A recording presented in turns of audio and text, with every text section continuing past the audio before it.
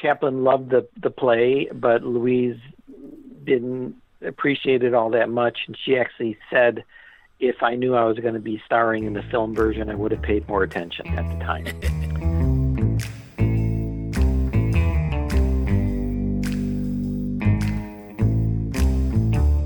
Out of the silver shadows and into the Klieg lights of Movieland comes Nitrateville Radio.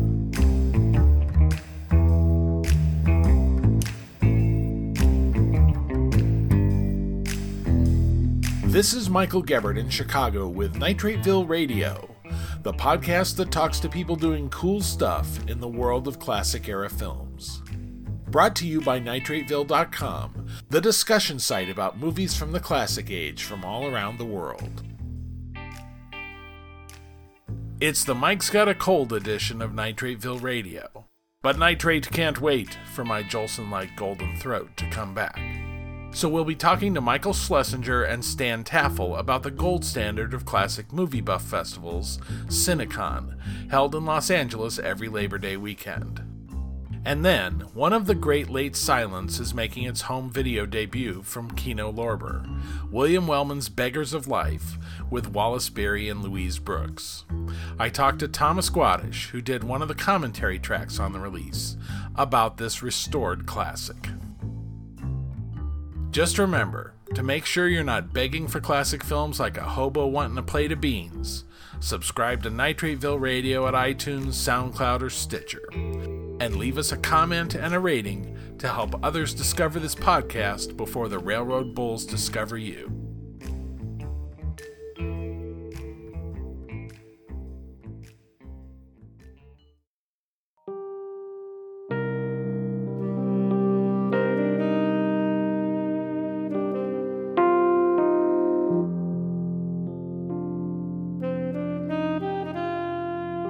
Los Angeles, city of Blade Runner, Chinatown, Sunset Boulevard, and so on back to the earliest days of cinema. A town that hasn't always appreciated those early days. But one film festival has for 53 years, Cinecon. Like most of Los Angeles, Cinecon actually moved there from somewhere else. But for a quarter century or so, it's been Hollywood's leading festival of its own forgotten history, dredging the depths of studio vaults and private collections to bring LA things that haven't been seen since Spring Byington was a spring chicken. Today, veteran classic film distributor Michael Schlesinger and actor and collector Stan Taffel lead the team that puts Cinecon on. I spoke with him about this year's festival, which will be at the Egyptian Theater and Loews Hollywood Hotel, August 31st through September 4th. I started by asking Stan Taffel about what it's like programming a festival's 53rd year. Well, my goodness. I'm happy to say that nobody who is working on Cinecon 53 has been doing it for 53 years, thank goodness. But we're very excited this year in that we are expanding what we have normally done in years past. We've added new programming. We have the same tried and true, if it's rare, we'll show it mentality and attitude. And we have 5 days of over 65 presentations that are going to be happening at the Egyptian Theater on Hollywood Boulevard. And we have programs at the Loews Hollywood Hotel, as well as lots of dealers' rooms. We also are honoring Norman Lloyd and Patricia Morrison with the 2017 Cinecon Legacy Award. They're both going to be there. Very excited to honor them. It's a long time coming. And the both of them are 100 old, so we are blessed that we still have them with us and that they're able to come and talk about their careers and see some film. So you only book centenarians at this point? Well, no, Marsha Hunt's coming. She's not going to be a centenarian until October. No. But we honored her last year. She's just coming back for a visit. What we're doing is our friend Lou Sabini from Connecticut mentioned to me about one of her very first films called The Accusing Finger, and I looked it up with our friends at one of the studios. They had a beautiful 35 millimeter print, So not only are we running it, but we contacted Marcia. She's a dear friend of ours, and she wants to see the film. So she's coming just as a patron to see the movie that she happened to have starred in the mid-'30s. She's a frequent attendee anyway. She comes just because she loves it and loves to hang out and see her old friends and watch movies with her old friends. Nice. Tell me about Cinecon's history, what it grew out of originally. Originally in 1965 in Indiana, Pennsylvania, a bunch of film fans got together with their own personal 8mm prints and a few 16mm prints, and they would show them for a long weekend. And it grew pretty quickly out of that. More films started to surface. It's really funny to think that, back in the first Cinecons, they were running Phantom of the Opera, and everybody was excited to see it on the big screen.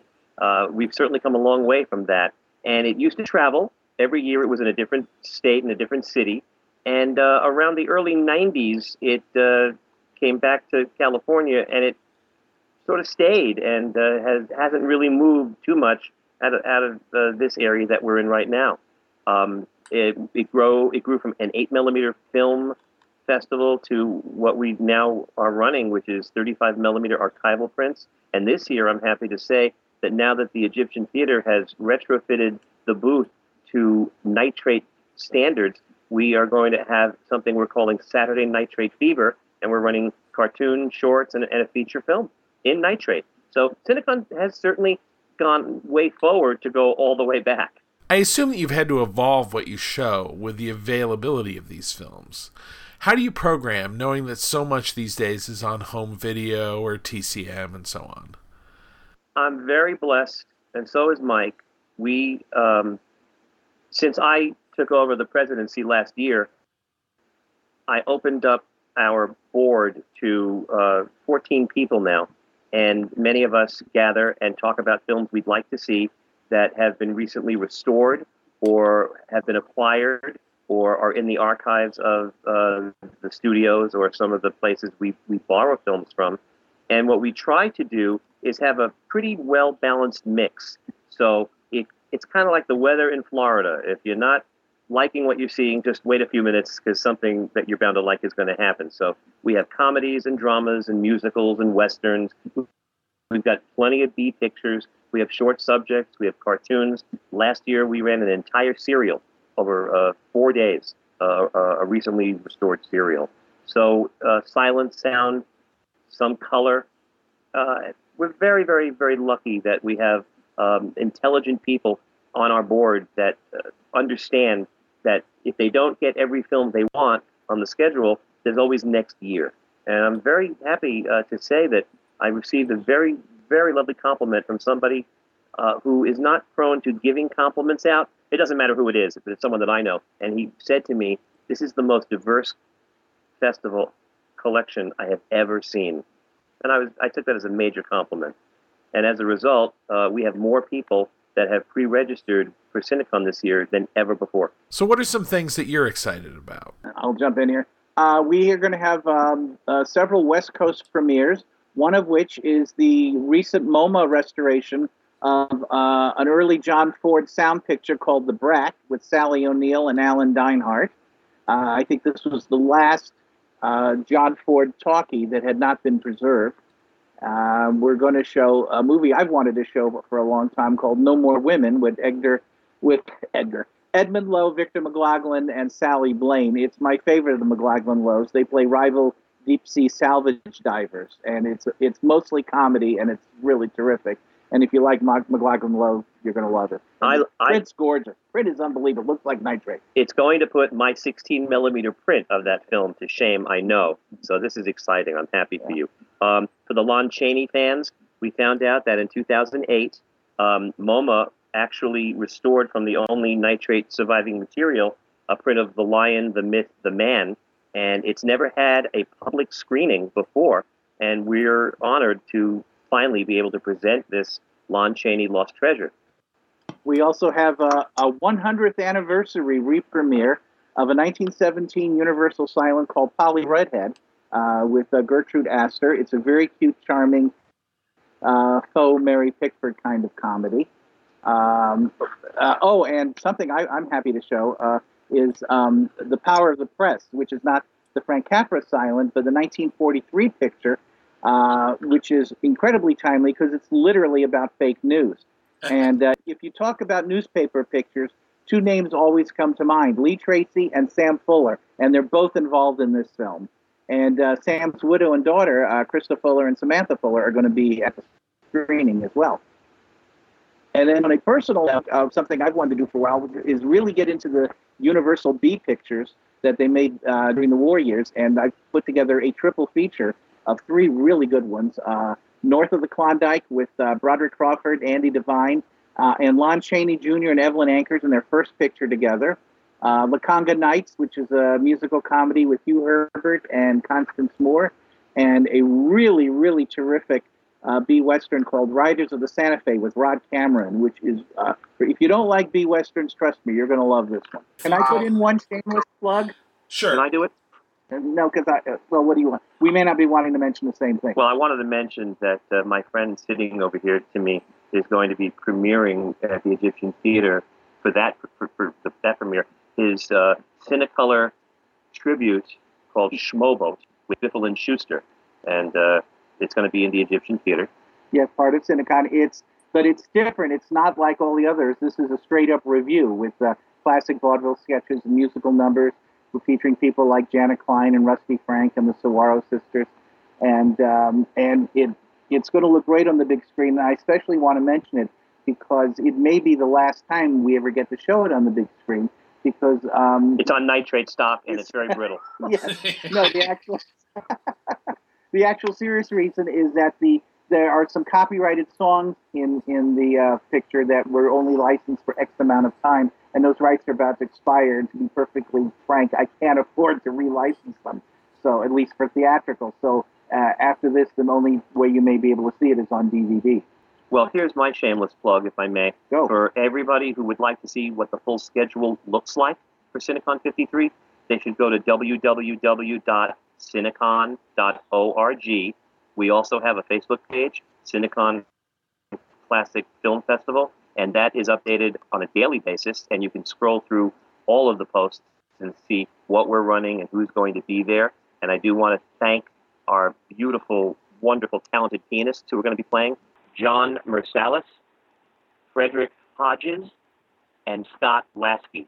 And they will be playing the music for our silent films in the Egyptian Theater over the 5-day festival. What's the process for choosing the films? Do you go to the studios with like a shopping list, or how does that work? Actually, what really happens is because we have several screenings throughout the year with UCLA and the Academy, we sometimes see things and we make notes of it if we think it's a really important picture. And then the other thing, of course, is with our friends that work in the archives, we pretty much know what they're working on, what recently has come to light, and some films that we check specifically to see if they're actually in the archive. We were very lucky last year in that Mike Schlesinger, who is technically retired because he was working at Sony, doing a great job sending all those wonderful preservation archival films for repertory, he was able to be in a screening room seeing a lot of these films, and he would call me and tell me about films he liked. And Mike is like a brother to me, and I trust him when he says something. So this year, probably more than most of our board, I told them, because of the advantage Mike had in seeing some of these things that have not been screened yet, we have two advantages. One, he has seen it and has approved it, and two, we'll be the first to run it. So that's some of the criteria that we use when we run films. And we were very fortunate that fairly early on, Bob O'Neill and Mike Feinberg at Universal, they came to us at a point, this was probably 15 years ago, and said, we've now preserved all the A pictures. We're sitting here with two libraries full of things that we really don't know anything about. You guys are the experts. Tell us what's good. Tell us what we should preserve first. And we gave them a bunch of titles. In fact, No More Women was one of the very first titles I gave them. So, and similarly, during all my years at Sony, Grover Christ, who's the head of asset management there, it would be the same situation. He was down to the B pictures, and he really didn't care in what order he preserved them. So if I said to him, would you preserve such and such a picture, he'd say, sure, no problem. I'll move it up to the head of the list. So in a way, we really were kind of shopping. But it worked out great for us, and they like it too, because the prints are actually getting seen, which isn't always the case. I would also like to add that in addition to these films, and I think Mike did a really amazing job this year of picking some good titles for us, we also acknowledge the fact that our audience does like to see an occasional, what we unofficially call a Joe Franklin title. And I know, Mike, you know what I'm talking about when I say that, a chestnut from our youth. So what we decided this year, because I wanted to really make a stand, when we were doing Cinecon for all of those years, you generally are guided by whoever the president is, and you sort of tend to do mostly what, his intentions are. And since it was my turn now, sitting in the chair, I wanted to let all of our attendees know that Cinecon is alive and well, and not only alive and well, but thriving. So we're doing something unique. We're opening up our program with an opening night reception and gala in the forecourt of the Egyptian Theater. We're having food, a step and repeat, the whole paparazzi thing, old-fashioned movie lights, just like an old-fashioned premiere. And we'll be, after we honor Norman Lloyd, we have a full orchestra that is going to be playing music accompanying Buster Keaton in a David Shepard restored print of Steamboat Bill Jr. This way we honor David Shepard, our good friend, and we get to run Buster Keaton with a live orchestra in Hollywood. And it's a brand new score composed specifically for this occasion. Yeah, I saw the orchestra's name, but I didn't know them. Tell me about them. The Famous Players Orchestra is a group of people put together by a gentleman by the name of Scott Lasky. And I know, Famous Players Orchestra, Lasky, people always say, is he related? Well, no, he's not related. But Scott has the largest privately owned collection of music that was written specifically for silent films. Not necessarily a particular silent film. He has his sheet music collection is the equivalent of the old Victor picture music discs. He has thousands of melodies that he can corral together and cobble and put together for a short subject or a feature film. So the music he is going to be conducting this orchestra with is music that was written not for a specific silent film, but for silent film. So he'll have the right hurry music, the right chase music. He's actually building a wind machine for this performance. It's going to be quite an impressive thing. And because it's an orchestra that he put me on the board of it early on. So I've been helping the orchestra and choosing certain films. We figured that this would be the perfect film to honor David Shepard and to introduce the world to the Famous Players Orchestra, and people are going to love them. They're a full orchestra. They don't have any gimmicks to them. They're playing the authentic period piece music, and I predict that we, as silent film enthusiasts, are going to be hearing a lot of the Famous Players Orchestra, and it really is because of this gentleman, Scott Lasky, a wonderful musician who also will be playing piano for 1/3 of the other silent films over the 5 days. And as a matter of fact, just mentioning Scott Lasky one more time, last year we ran Harold Lloyd's 1924 feature Girl Shot, and Scott was playing it. And this was his first time at Cinecon, and I told him just before the screening that my friend Suzanne Lloyd, Harold's granddaughter, was going to be there in the audience, and that she had commissioned for a score to be placed with Girl Shy when it gets seen and certainly on DVD and Blu-ray. It's a score she paid for. So having him play, that was kind of like 2 strikes against him in his head. But when it was, Sue ran to me and said, "Who is that man?" And even I was worried. I said, "Oh, that's Scott Lasky." She said, "I have to talk to him." And I brought him over there, still not sure, but ready to jump in and protect if need be.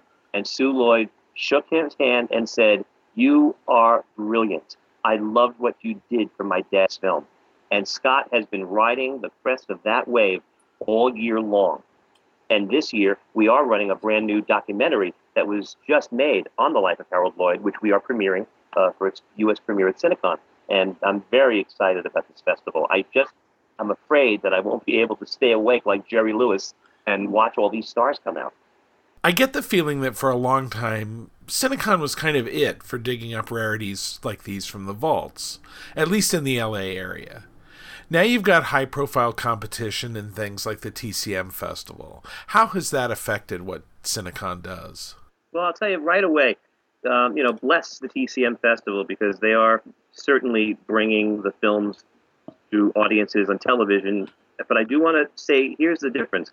If you want to go to the movie theater and see Gone with the Wind or The Wizard of Oz, you go to the TCM Festival, hands down. That's the place to go. If you want to see films that don't normally get seen anymore, that have been archivally preserved, that aren't the A-list picture per se, you come to Cinecon. And that is our difference. And I think that's what is interesting. This year, I'm hearing about people that go to TCM that are coming to Cinecon because, they love To Have and Have Not in Casablanca. But you know what? They want to see another film with Claire Trevor or Humphrey Bogart. And we're going to be the place to provide that. And of course, we're running it at the Egyptian Theater, and not every film festival is as blessed as we are to be in an authentic motion picture palace. But I think that really is the difference. There is room for everyone. Another one of the things that Cinecon is known for is having guests from the vintage era. But as that era slips further and further into the past, well, there's fewer and fewer of them. How are you adjusting to that? Well, obviously, there comes a point where there aren't that many people left to honor. And when Cinecon started, they were honoring silent film stars, many of whom were still alive and in very good shape. But as the years pass, the people from the 30s and 40s have, sadly gone to that great studio in the sky.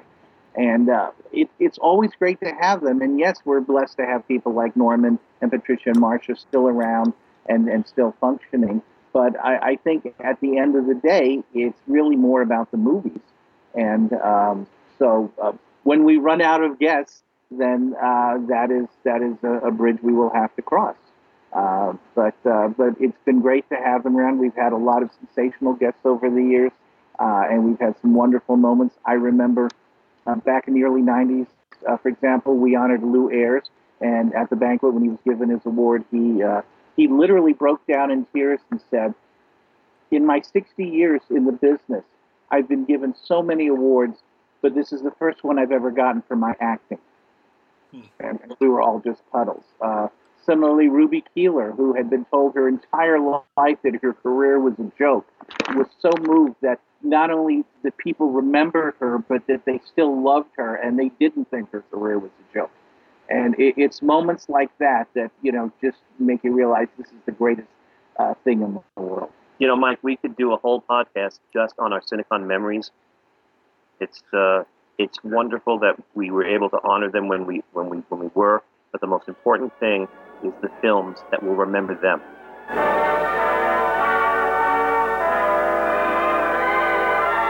Starring Maria Montez, Susanna Foster, Jack Oakey, Turan Day, Louise Albritton, Anne Blythe, Donald Cook, Donald O'Connor, Peggy Ryan, Leo Carrillo, Frank McHugh, Andy Devine, Evelyn Ankers, with Manhattan's $1 million legs, a Bowery maid, and a garter. You're the one. Those legs, they're perfect.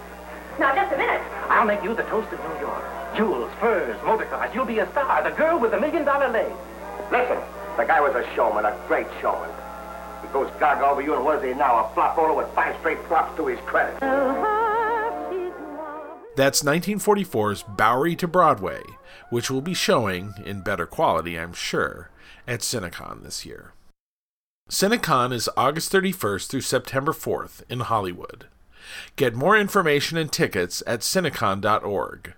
That link and others will be in the show post at nitrateville.com.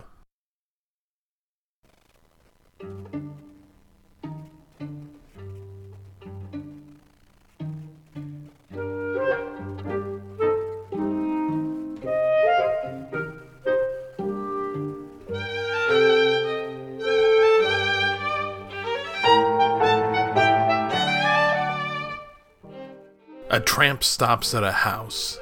He smells eggs and bacon inside. He knocks on the door, asks if there's any to spare for him. The man at the table doesn't respond. The tramp steps inside. He sees a trail of blood. The man at the table has a bullet in him. Then the tramp sees a young girl. She shot the man. You can guess why. They decide to leave and take off for the open road together. That stark opening could be a film noir from the 40s.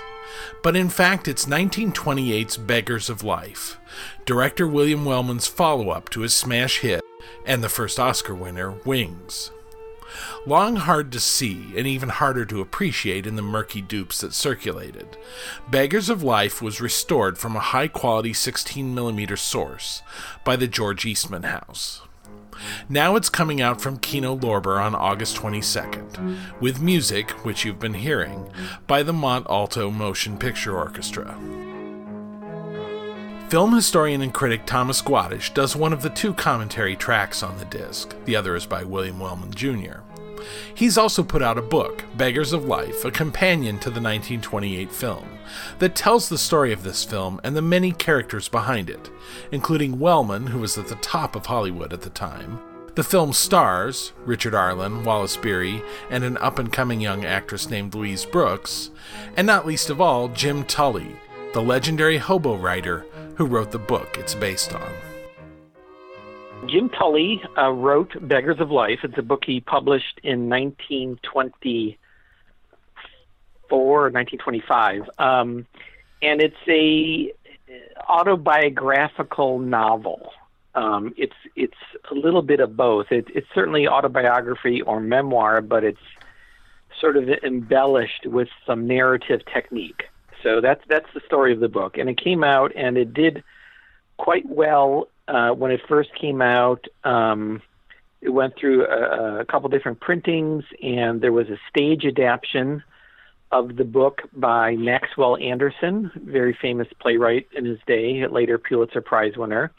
And that did pretty nicely. One of the co-producers of that stage version was Eugene O'Neill, and a famous playwright. And in 1925, in late summer, early fall of 1925, the stage version of Beggars of Life, which is called Outside Looking In, it was showing at a theater in New York City, and Charlie Chaplin was in town, and he went to see that play, because actually Jim Tully used to work for Charlie Chaplin as a publicist, and he worked for him for maybe a little more than a year or so, and it was because of the success of Beggars of Life, the book, that he was able to leave Chaplin's employ and become a full-time author. So Chaplin was aware of this, and he went to go see it in New York City, and he loved the play. He went to see it actually a number of times because it was about a tramp, and his character, his persona, was of the little tramp. And on one of those occasions, he took Louise Brooks with him because the two were having a brief affair. And Chaplin loved the play, but Louise didn't appreciate it all that much, and she actually said, if I knew I was going to be starring in the film version, I would have paid more attention at the time. So that's sort of the general background. Tully was known as a tramp author. He was basically self-educated. He, as a teenager, he ran away from home, and he rode the rails as his character did in Beggars of Life. Beggars of Life was one of his books that was about being a hobo and riding the rails. And then he also wrote a number of other books, most of which were well received in his day, about his other adventures of life, of working in a circus and being a semi-pro boxer, et cetera, et cetera. So he was a colorful character, and after the success of Beggars of Life, he was living in Hollywood, and he became a Hollywood journalist, very, very well known in his day as a Hollywood journalist. And because he was an outsider, both a literary outsider and a Hollywood outsider, he spoke the truth, and at least the truth as he saw it.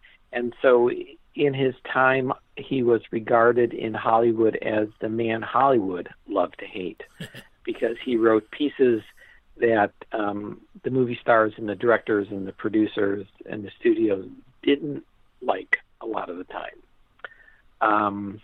And he also tried to wrote a biography of Chaplin in the late 1920s that Chaplin kind of squashed for various reasons, though parts of it were published in magazine form. So yeah, he was very well known. He actually appeared in a couple of films. There was a famous incident where he and he had written a piece about John Gilbert that Gilbert didn't like, and a couple of years later, they came across one another in a restaurant and they got into a brawl, and Tully, who was a burly little fellow but nevertheless had experience in the boxing ring, threw a punch and knocked Gilbert out. So there was this sort of famous feud between them, but that didn't stop them from appearing in a film together as actors. It was a Wallace Beery film from the early 1930s called Make Way for a Sailor, I believe. So that's the background on Tully. William Wellman Paramount purchased the rights to the Tully book and the stage play and combined them together. And they purchased the rights in early 1928, and the film Beggars of Life came out in the fall of 1928. Yeah, so Wellman, now at this point, is coming off of Wings.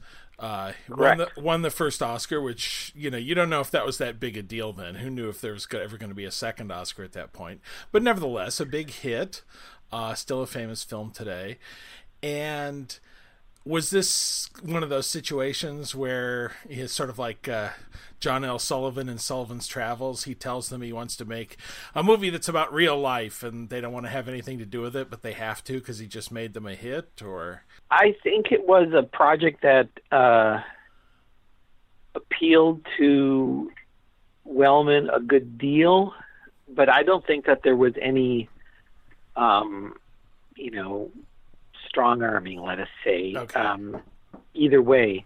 But I mean, certainly Wellman was at the top of his game, and it was a story that appealed to him. It was about a rough and tumble outsider, which I think he was to a good degree, at least in Hollywood. He had been, in trouble as a juvenile. He left home to go fight in World War I. So he had a pretty, let's just say he had a not dissimilar life from Jim Tully. He was never Wellman was never a hobo, but he, had a sort of a rough and tumble masculine outlook on life. Now, one thing that really strikes me, I think probably strikes anyone who sees Beggars of Life, is it just has such a slam-bang opening.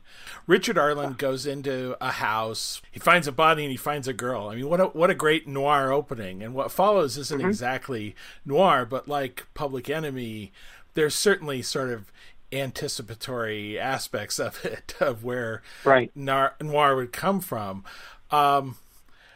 Did he ever make an out-and-out noir?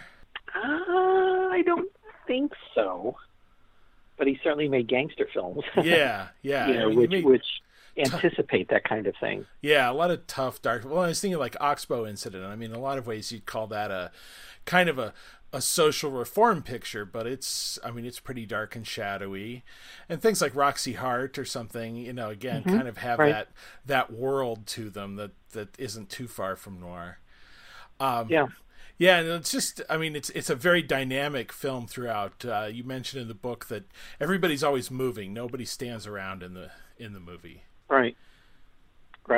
That was one of Wellman's signatures on his films, was that things are always in motion, and he appreciated unusual camera angles and just adding detail to films in order to enrich, the storyline and the visuals of it all. He was certainly a master of that kind of thing. And which is an interesting challenge on a film like Beggars of Life, because it's set out in the middle of nowhere.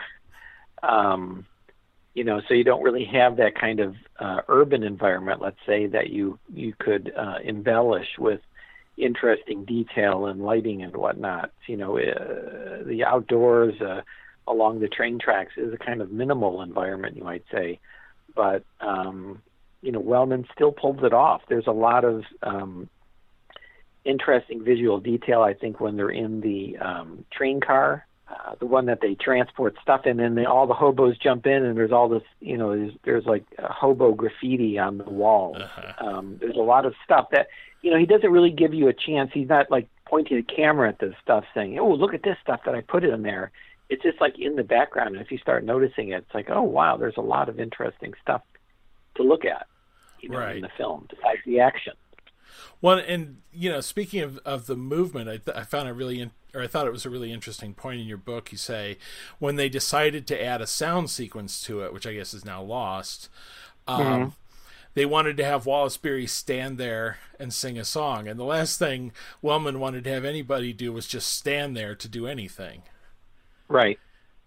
So he, the perhaps apocryphal story is that Wellman was really frustrated at this, so he put the mic on a stick or a broom handle and carried it along out of camera sight as Wallace Beery marched into the hobo camp with a barrel of whiskey on his shoulder.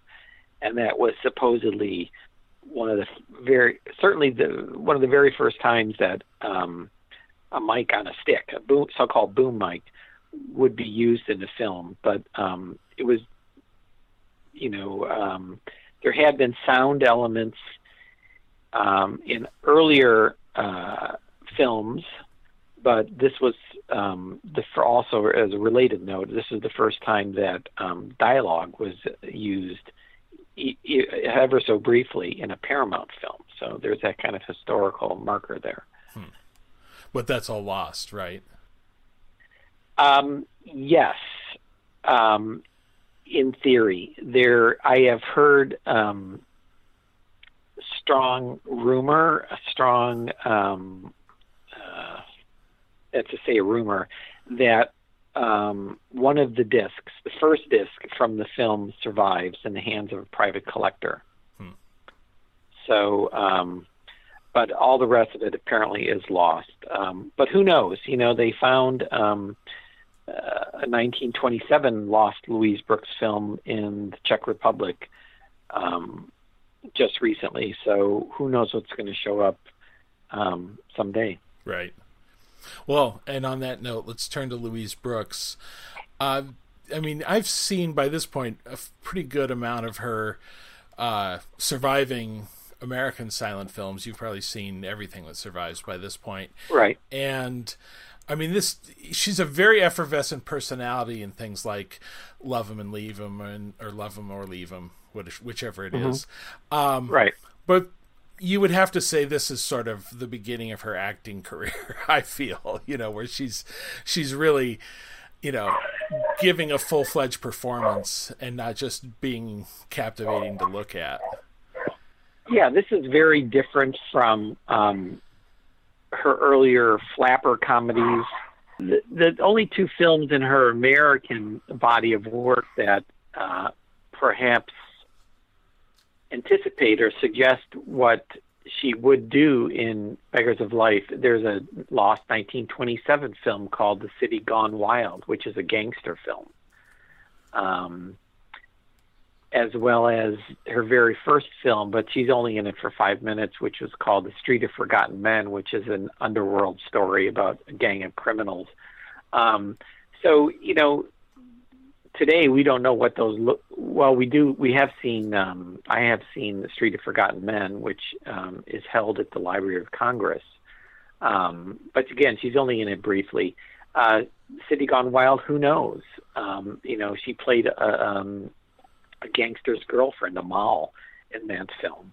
But Beggars of Life is certainly her best American film. It's her finest acting in an American film.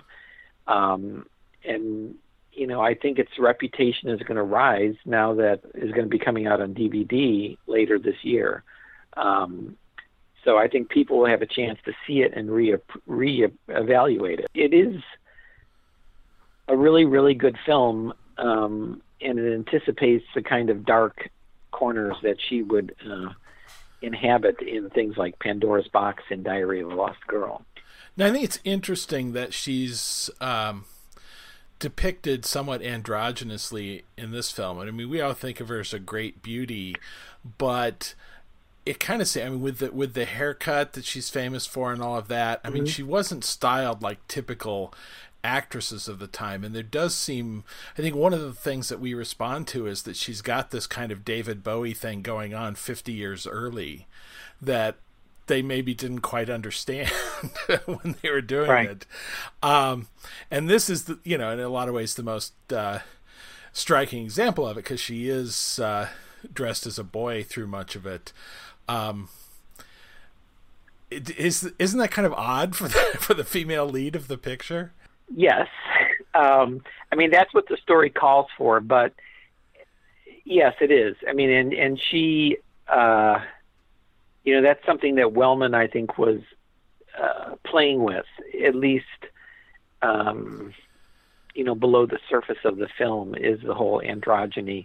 She is the only female in the entire film, which is a bit striking when you think about it, because any other film, there are lead women characters usually and supporting female characters. And in this film, she is the only woman. And for a lot of the time, she is dressed as a boy, and her true gender is obscured. But of course, they figured out quickly enough in the film. Right. And the fact that she was so lovely, it takes a certain amount, a suspension of disbelief to accept her as a boy, in the eyes of the characters, but we all go there, and it's like, sure, she's a young man. One does suspend one's disbelief while watching the film. Well, and it seemed to work for her in a way that, I mean, when Katharine Hepburn did it in Sylvia Scarlett, I mean, it was a fairly famous flop, and I think she was more seen already as more of an assertive female character, so maybe people just couldn't buy that from her in the same way. Yeah, I don't know. There were a small handful of cross-dressing characters in silent films. So yeah, at the time, actually, there was a book that came out recently called Girls Will Be Boys about all of the characters in the silent period where girls dressed up as boys. It wasn't as uncommon as we would think, but nevertheless, it was pretty effective in Beggars of Life. And it wasn't something, reading all the criticism of the time, a number of critics called attention to the fact that Louise Brooks, a famous beauty, dressed up as a boy, but none of them really made much of an issue out of it, So I don't think it was as shocking to audiences in the late 20s as we think it might have been, from our early 21st century perspective. It was something that was done in service of the story, so I think people just kind of accepted it. Yeah. So Wellman, in a way, remade this film in the early sound era. I say in a way because the plot isn't really similar, but there's a very similar dynamic in Wild Boys of the Road. How do you compare that to Beggars of Life?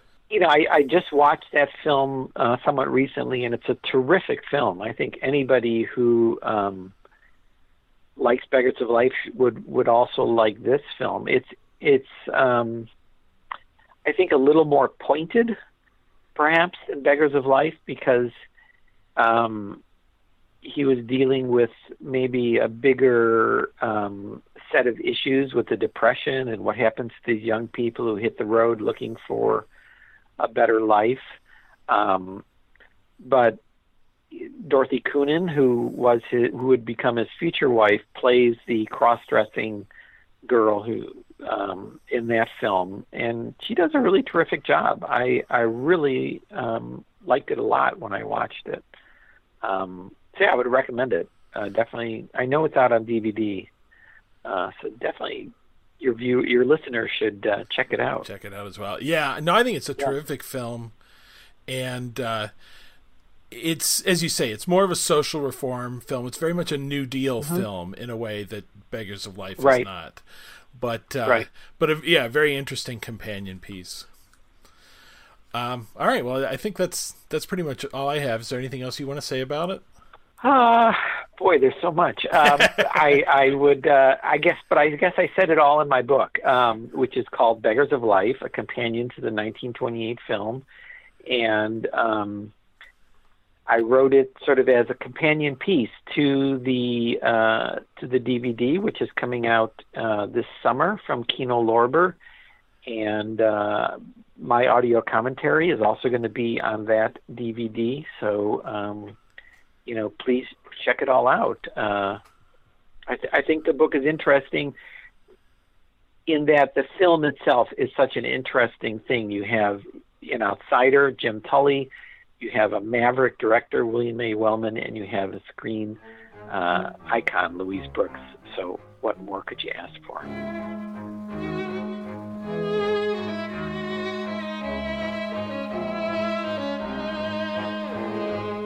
Beggars of Life comes out from Kino Lorber on August 22nd. I'll have links for it and for Thomas Guadish's book on the film, as well as for the Louise Brooks Society, the fan site he's run for her since 1995, in the show post at nitrateville.com.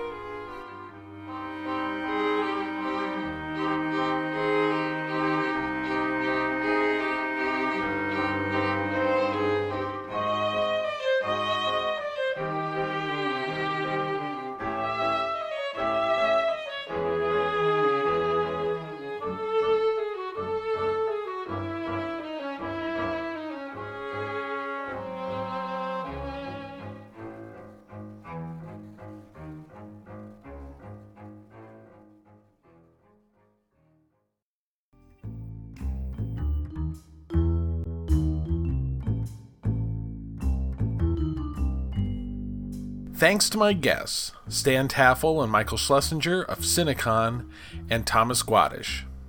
Thanks also to Matt Berry at Kino Lorber for giving permission to use the Mont Alto Motion Picture Orchestra's score for Beggars of Life.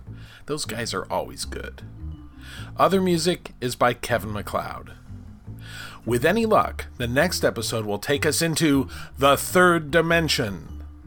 I'll talk with Bob Furmanek, Jack Theakston, and the crew that's breathing new life into the 50s fad of 3D on home video, as they get a week of screenings at the Museum of Modern Art in New York in early September.